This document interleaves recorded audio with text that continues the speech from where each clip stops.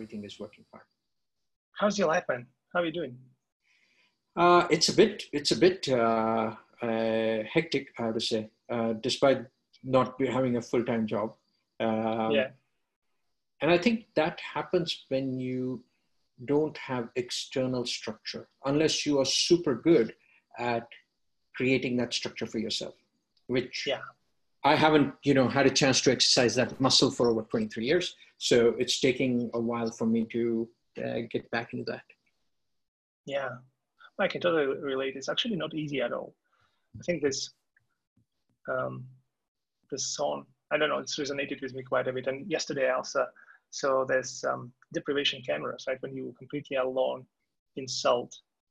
And the song I'm referring to is that Radio by 21 Pilots. And he's singing about how he's in a car and radio is broke and he can listen to the music and he driving long distance, right? And he was like, oh my God, I have to listen to my own thoughts. I have to stay in my own framework without anybody giving me like a tune, like a beat or anything, right? Yeah. Yeah. And I was thinking about it. This is not easy.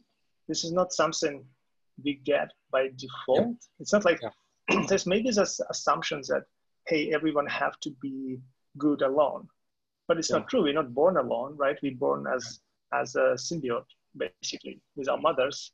And we're listening to their voices even before we're born.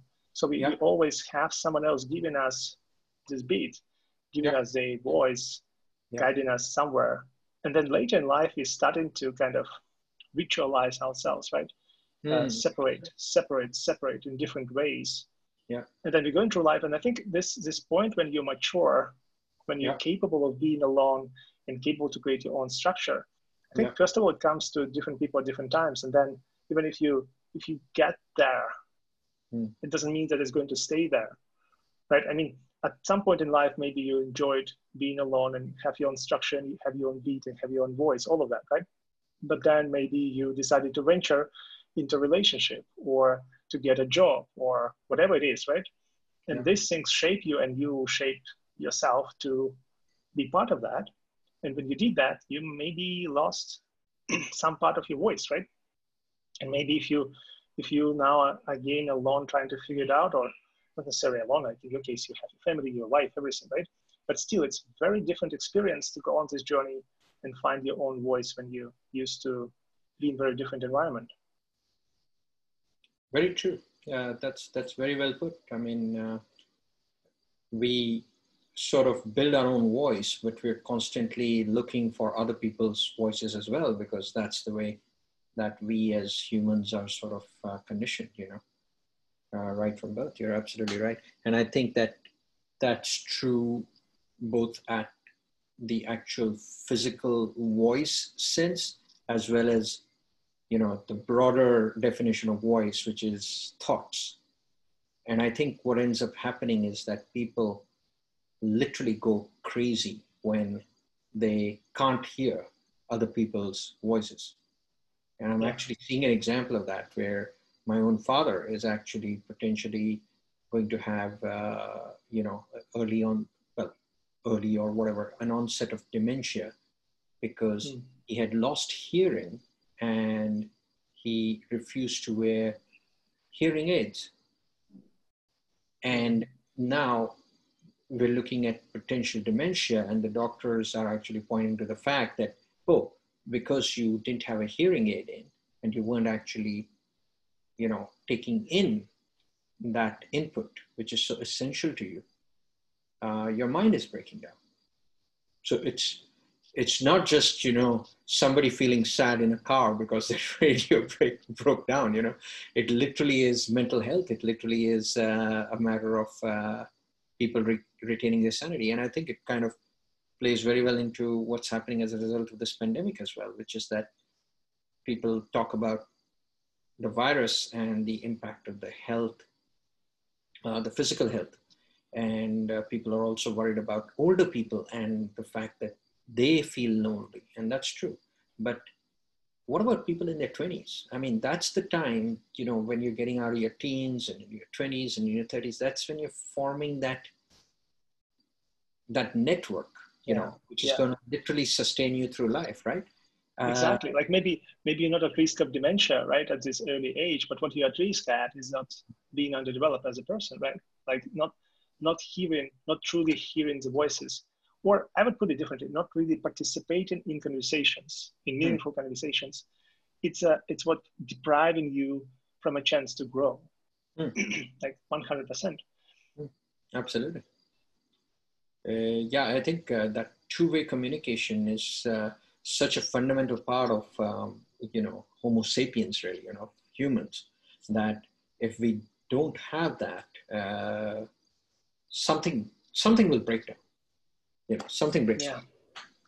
I think like the way I see that, and I'm not a neuroscientist at all, but it appears to me that the way our brain is wired is around these conversations, like broad term conversations, right? Interactions with other human beings, with nature, with our own internal world. But we have to have these conversations. And this a research I saw from Brian, this voice first expert guy, right? And he mentioned a few things which were absolutely fascinating. He was talking about it regarding the Musk Link project, right? This idea of connecting chip to your brain. Okay. And he was talking about how this might not work the way we think about it, because the model of our brain is that inside our brain, we have this conversation going on as well. So there's a center of our brain which is not necessarily talking. Like he later built on that, explaining this is not exactly how we speak. Like we speak in a very different way from the way our brain having this conversation. Oh yeah. He was talking about some kind of vector data, like some kind of things which are encoded very differently from just words. It's not written language. Yeah. It's more the language of our memories, right? The language of very phase, like we don't have memories as video or audio, right? We have memories as this construct, underlying construct, which we can use to recreate our memories, right? And he was basically talking about that we have this constant flow, this conversation of our consciousness inside us. Yeah. And that's why, like, if you tap into that, this is the closest you can get to what this person is, right? This is the way how you can get into this interface, which is kind of voice, but it's not necessarily voice.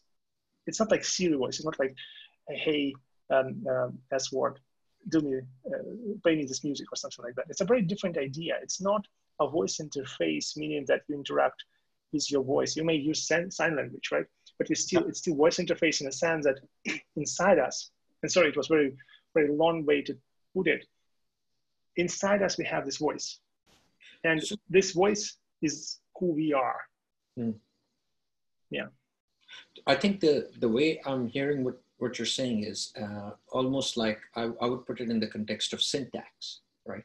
So, and syntax 1 and 2, I think the computer analogy is like synchronous versus asynchronous communication. And I think our thoughts are, first of all, asynchronous. I don't think they are necessarily synchronous. I don't think the conversations happening in our head are literally like we understand conversation, stimulus response. I think there's stuff just flowing in different directions. And I certainly would not want to be inside my head actually physically listening to what's going on, because that'll be driving me crazy.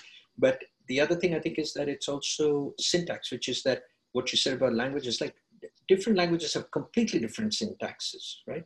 But I can't believe that our brains are so different on the inside. I mean, I'm, again, not a neuroscientist, but I have a feeling that whatever is happening inside our brains at a more fundamental level in terms of the conversations that you talked about, that must be the same across all people, right?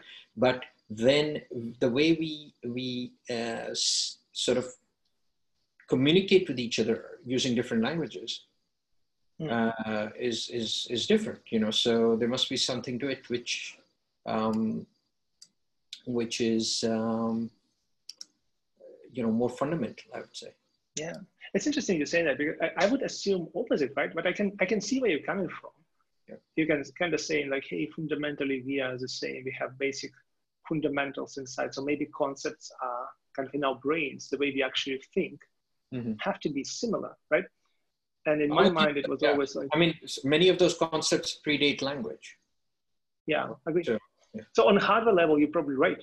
But I also feel as though like our brains and now like this amazing capacity of our brain and our kind of software layer on top of our brains to be flexible is incredible. So we, on one hand, I think you're probably right. There's some fundamentals which unite us, and this is a good thing. But it's also true that we can easily create abstract ideas like ideologies or this funny words like trust or hope or love, right? Which are complete abstractions. They don't have any physical representations. So it's easy for us to define them in a completely opposite way, right? What some person feel as love, other person feel as abuse, right? And it's literally to the level when people don't understand each other at all, despite having the same fundamentals of the brain.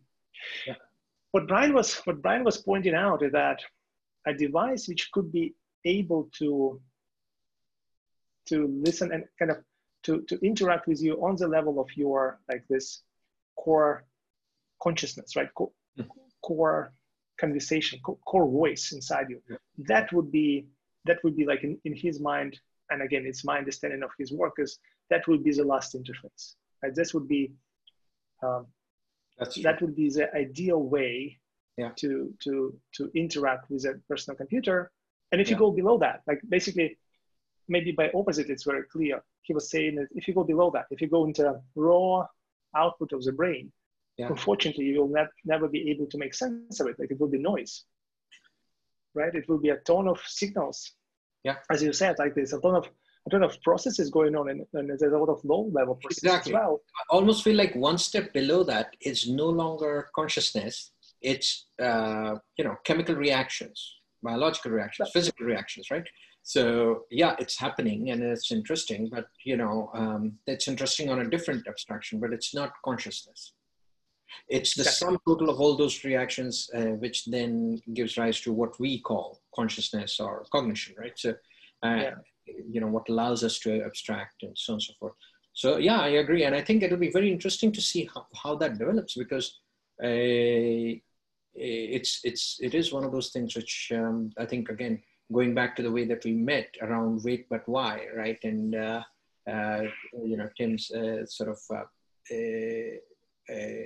I think series that he did on Elon Musk, which included the piece about the brain machine interface.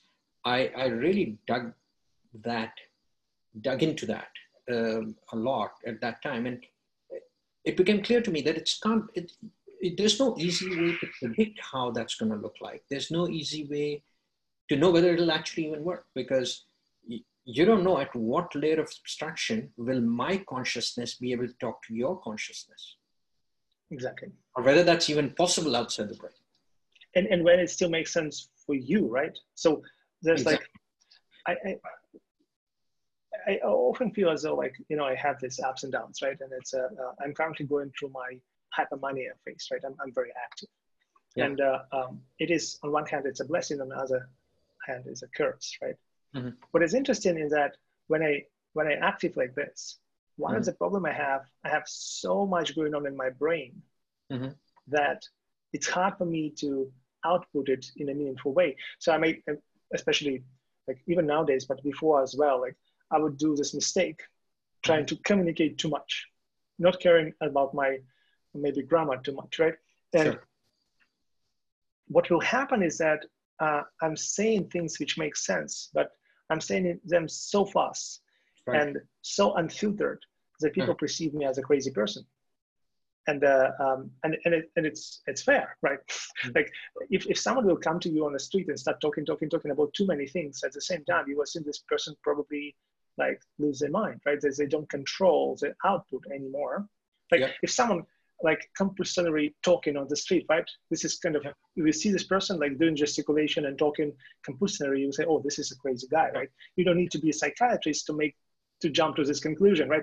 What you see is a person who doesn't control its own voice anymore, And it feels as though that maybe processes inside his brain kind of taking over of his output and kind of exposing, like he's almost like a mentally naked, right? Yeah, absolutely. Yeah. There's no filter. Yeah. Exactly. And the filter is extremely important because consciousness is a filter. Like this is, I think this is the key understanding for me from this last 2 years of thinking about this quite a bit, is that consciousness is a filter. Yeah. We exclude the world to be conscious, and we exclude our thoughts to be perceived as conscious as well. Right? When we talk with other humans, we take in this burden on ourselves to filter out so that we understood. Yeah.